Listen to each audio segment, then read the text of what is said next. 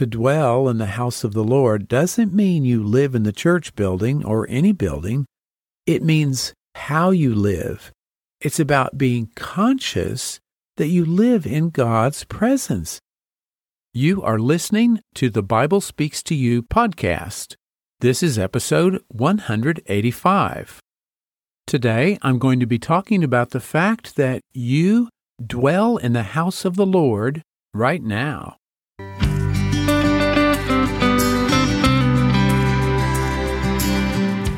You're listening to the Bible Speaks to You podcast.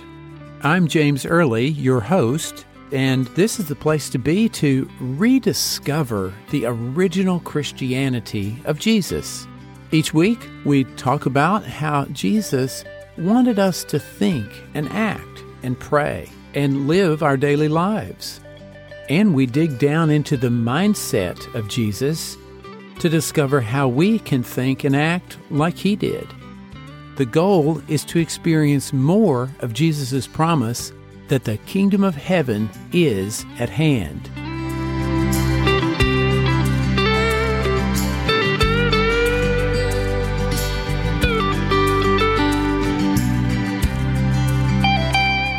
Hey there, and welcome again to the Bible Speaks to You podcast.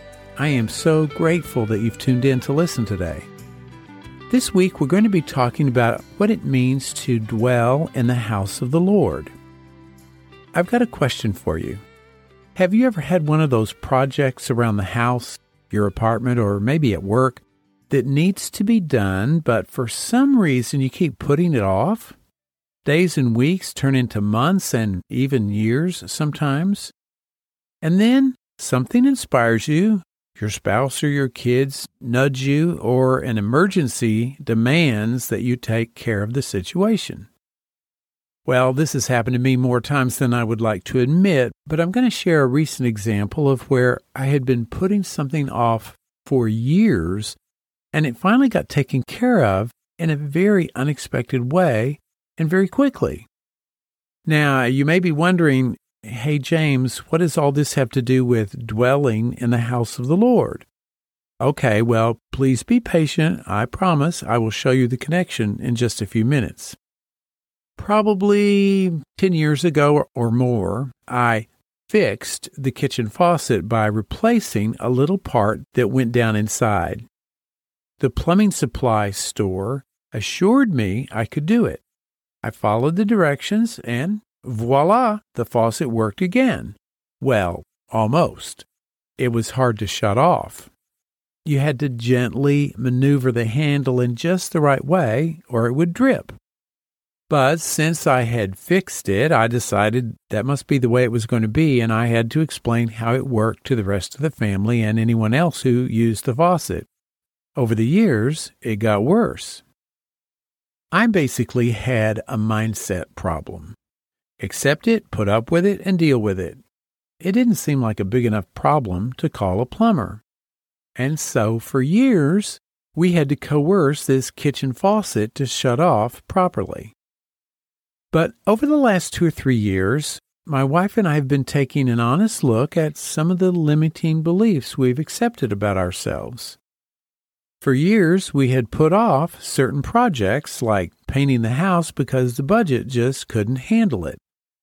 But it was the right idea to get the house painted, and as we prayed about doing what was right and not accepting any limitations, our friend Lori recommended a painter. And we had the idea just to paint one side of the house each year until it was all done. And that's exactly what we did. And I'm happy to report the painter finished just this past week. It really feels good to get something done that's been so long in coming. So in the spirit of trusting God to help us take care of our home in big ways as well as small ones, we realized it was time to call a plumber and get that silly faucet fixed. A few days later, though, we were hosting our monthly book group in our home, and it came up in the discussion how people sometimes avoid doing things they should do and how to get at the root of that belief system and take care of what needs to be done. My wife jokingly mentioned how we had put off fixing the faucet. Everybody laughed, but then my neighbor Rob said, "Oh, it's easy to replace a faucet. I can help you do it. I need to replace mine too, and you can help me." A week and a half later, I went to the hardware store, picked out a faucet. Rob came over, we turned off the water, replaced the faucet, turned the water back on, and that was it. The thing I had been avoiding and putting up with for 10 years was suddenly repaired and working perfectly. Then I went across the street to help Rob replace his kitchen faucet. It was amazing that this had been taken care of so effortlessly. So what does me replacing the kitchen faucet have to do with dwelling in the house of the Lord? Well, in the Bible, the phrase, the house of the Lord, is used 234 times. Some translations sometimes use the word tabernacle or temple, depending on the context, but the actual words are house of the Lord. My favorite verse with this phrase is Psalm 23, verse 6. "Surely goodness and mercy shall follow me all the days of my life, and I will dwell in the house of the Lord forever." Think for just a minute of what it can mean to dwell in the house of the Lord forever. I have always found great comfort in this verse. Whenever I read it, it sort of melts away the worries and concerns I'm struggling with. But I almost always have tended to think of dwelling in the house of the Lord as something way off in the future, in eternity. And of course, that is very comforting. But more recently, I've realized there's a nowness to dwelling in the house of the Lord. Forever isn't just in the future, it's here and now as well. So I've asked myself, if I were actually conscious of dwelling or living in the house of the Lord, would I put up with things that didn't work properly? What about ideas and limited thinking that didn't serve me well? Well, I realized I'd been doing just that in lots of areas in my life. Here's what I've been realizing.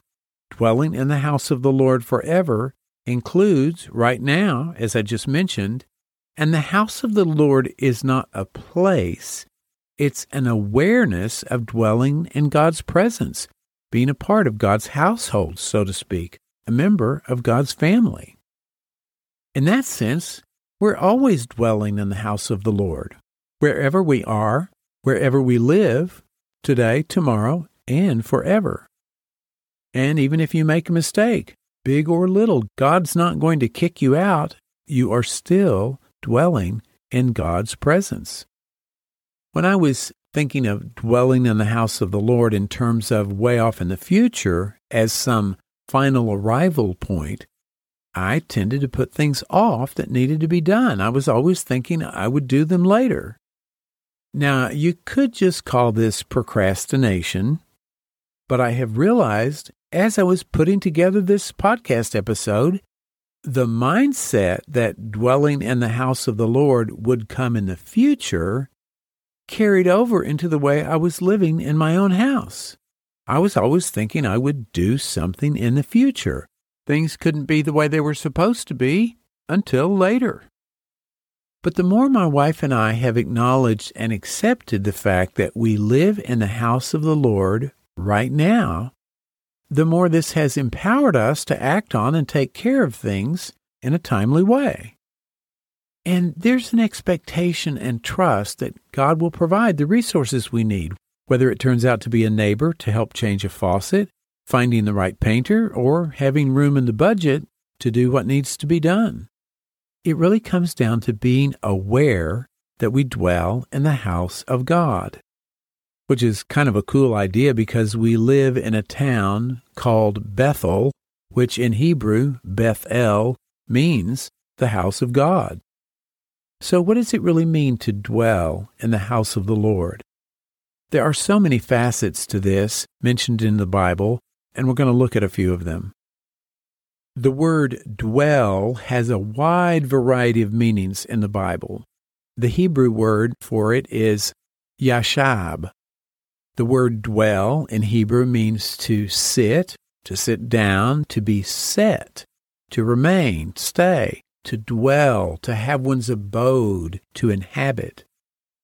And by the way, when I mention a Hebrew or Greek word and try to pronounce it correctly, it's not because I'm some great Bible scholar. Whenever I do this in an episode, it means I'll have the link to this word in the show notes on my website so you can check out the reference for yourself. And I encourage you to do this so you can see all the nuances of the meanings of these words. And I find these on a website called blueletterbible.org. Check the show notes and you'll find the link. And here's the word for house in Hebrew, bayith. It means house, a dwelling, habitation, a place, family household, household affairs. So one way to describe dwelling in the house of God means to have your abode and remain in, be part of God's family, God's household. It means so much more than just being somewhere. It means belonging somewhere, and that somewhere is God's house, God's dwelling, God's presence. When Moses directed the children of Israel to build the tabernacle as a place to worship God and make sacrifices, this tabernacle came to be called the house of the Lord. Later, when Solomon built the temple in Jerusalem, it too was often called the house of the Lord. The tabernacle and then the temple represented God's presence in the life of the Israelites. They were a reminder, a very powerful symbol, that God was with them. But the phrase, dwelling in the house of the Lord, even in the Old Testament, did not always refer to being in the tabernacle or the temple. It takes on a metaphorical sense at times. This is in Psalms 84, verse 10, referring to God's tabernacle. The psalmist is saying, "Better is one day in your courts than 1,000 elsewhere. I would rather be a doorkeeper in the house of my God than dwell in the tents of the wicked." Well, of course, there is a literal meaning here to be a doorkeeper in the tabernacle. The desire expressed here is not to be in an important position with priestly duties, but simply to serve God humbly. And that's better than being in a successful but wicked endeavor. This verse becomes a metaphor that it's better to be of humble service to God in whatever you do, wherever you are, than to be prosperous in ways that aren't pleasing to God. And I love this verse, which is attributed to Moses from Psalm 90, verse 1. "Lord, you have been our dwelling place throughout all generations."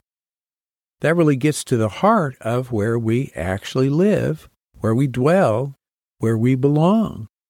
God has been our dwelling place throughout all generations.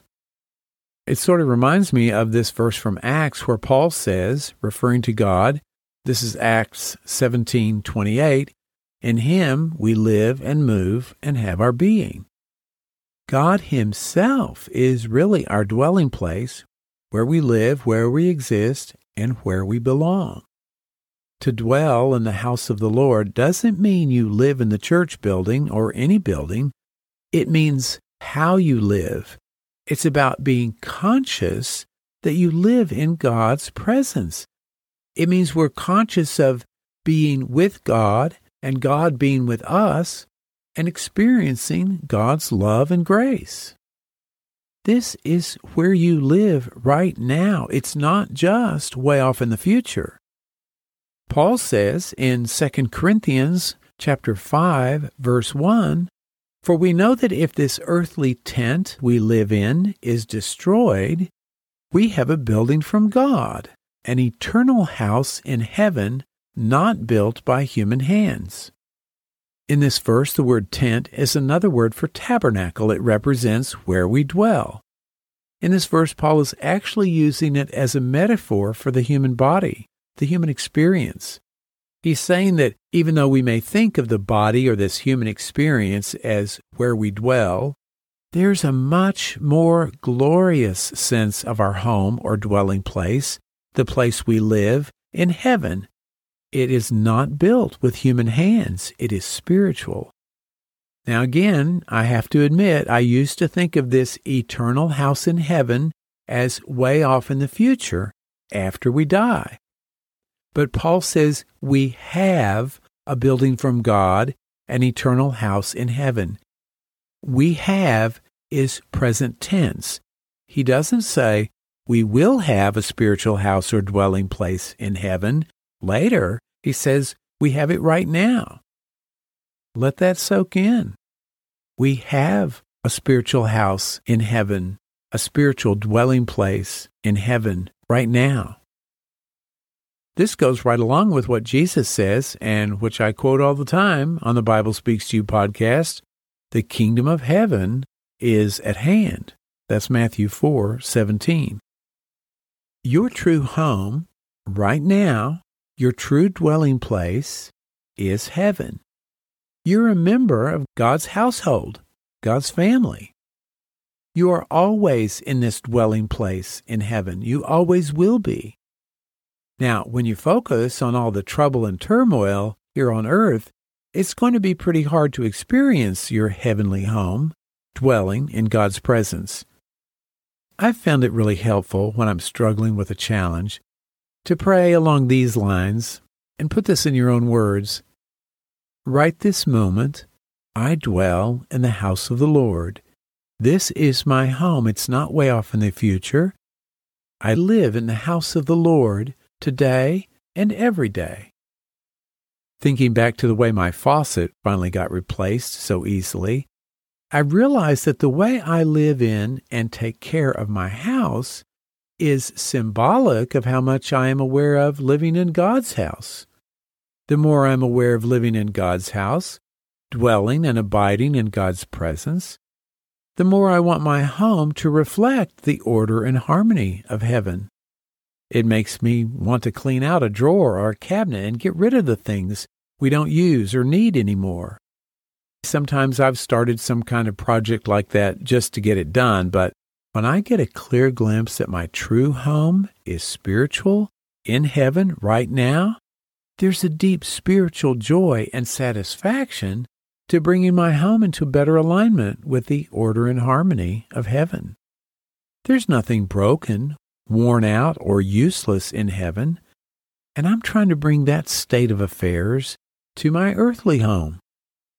The way you live in your home is actually a form of worship. The way you live in your home and take care of it indicates to some degree how much you are aware that your real home is in heaven. As I mentioned earlier, in the Bible, the tabernacle and the temple are often referred to as the house of the Lord. They were places of worship. But Jesus told the Samaritan woman, this is John 4:21 and 23, "Believe me, a time is coming when you will worship the Father neither on this mountain nor in Jerusalem. Yet a time is coming, and now has come, when the true worshipers will worship the Father in the Spirit and in truth, for they are the kind of worshipers the Father seeks." Jesus wants us to get over a limited form of worship, constricted by a location, a building, or thinking your church is the only one that can worship God correctly. You can worship God wherever you are because you are always in the house of the Lord. You are always in God's presence, dwelling with and in Him. This is true for everyone.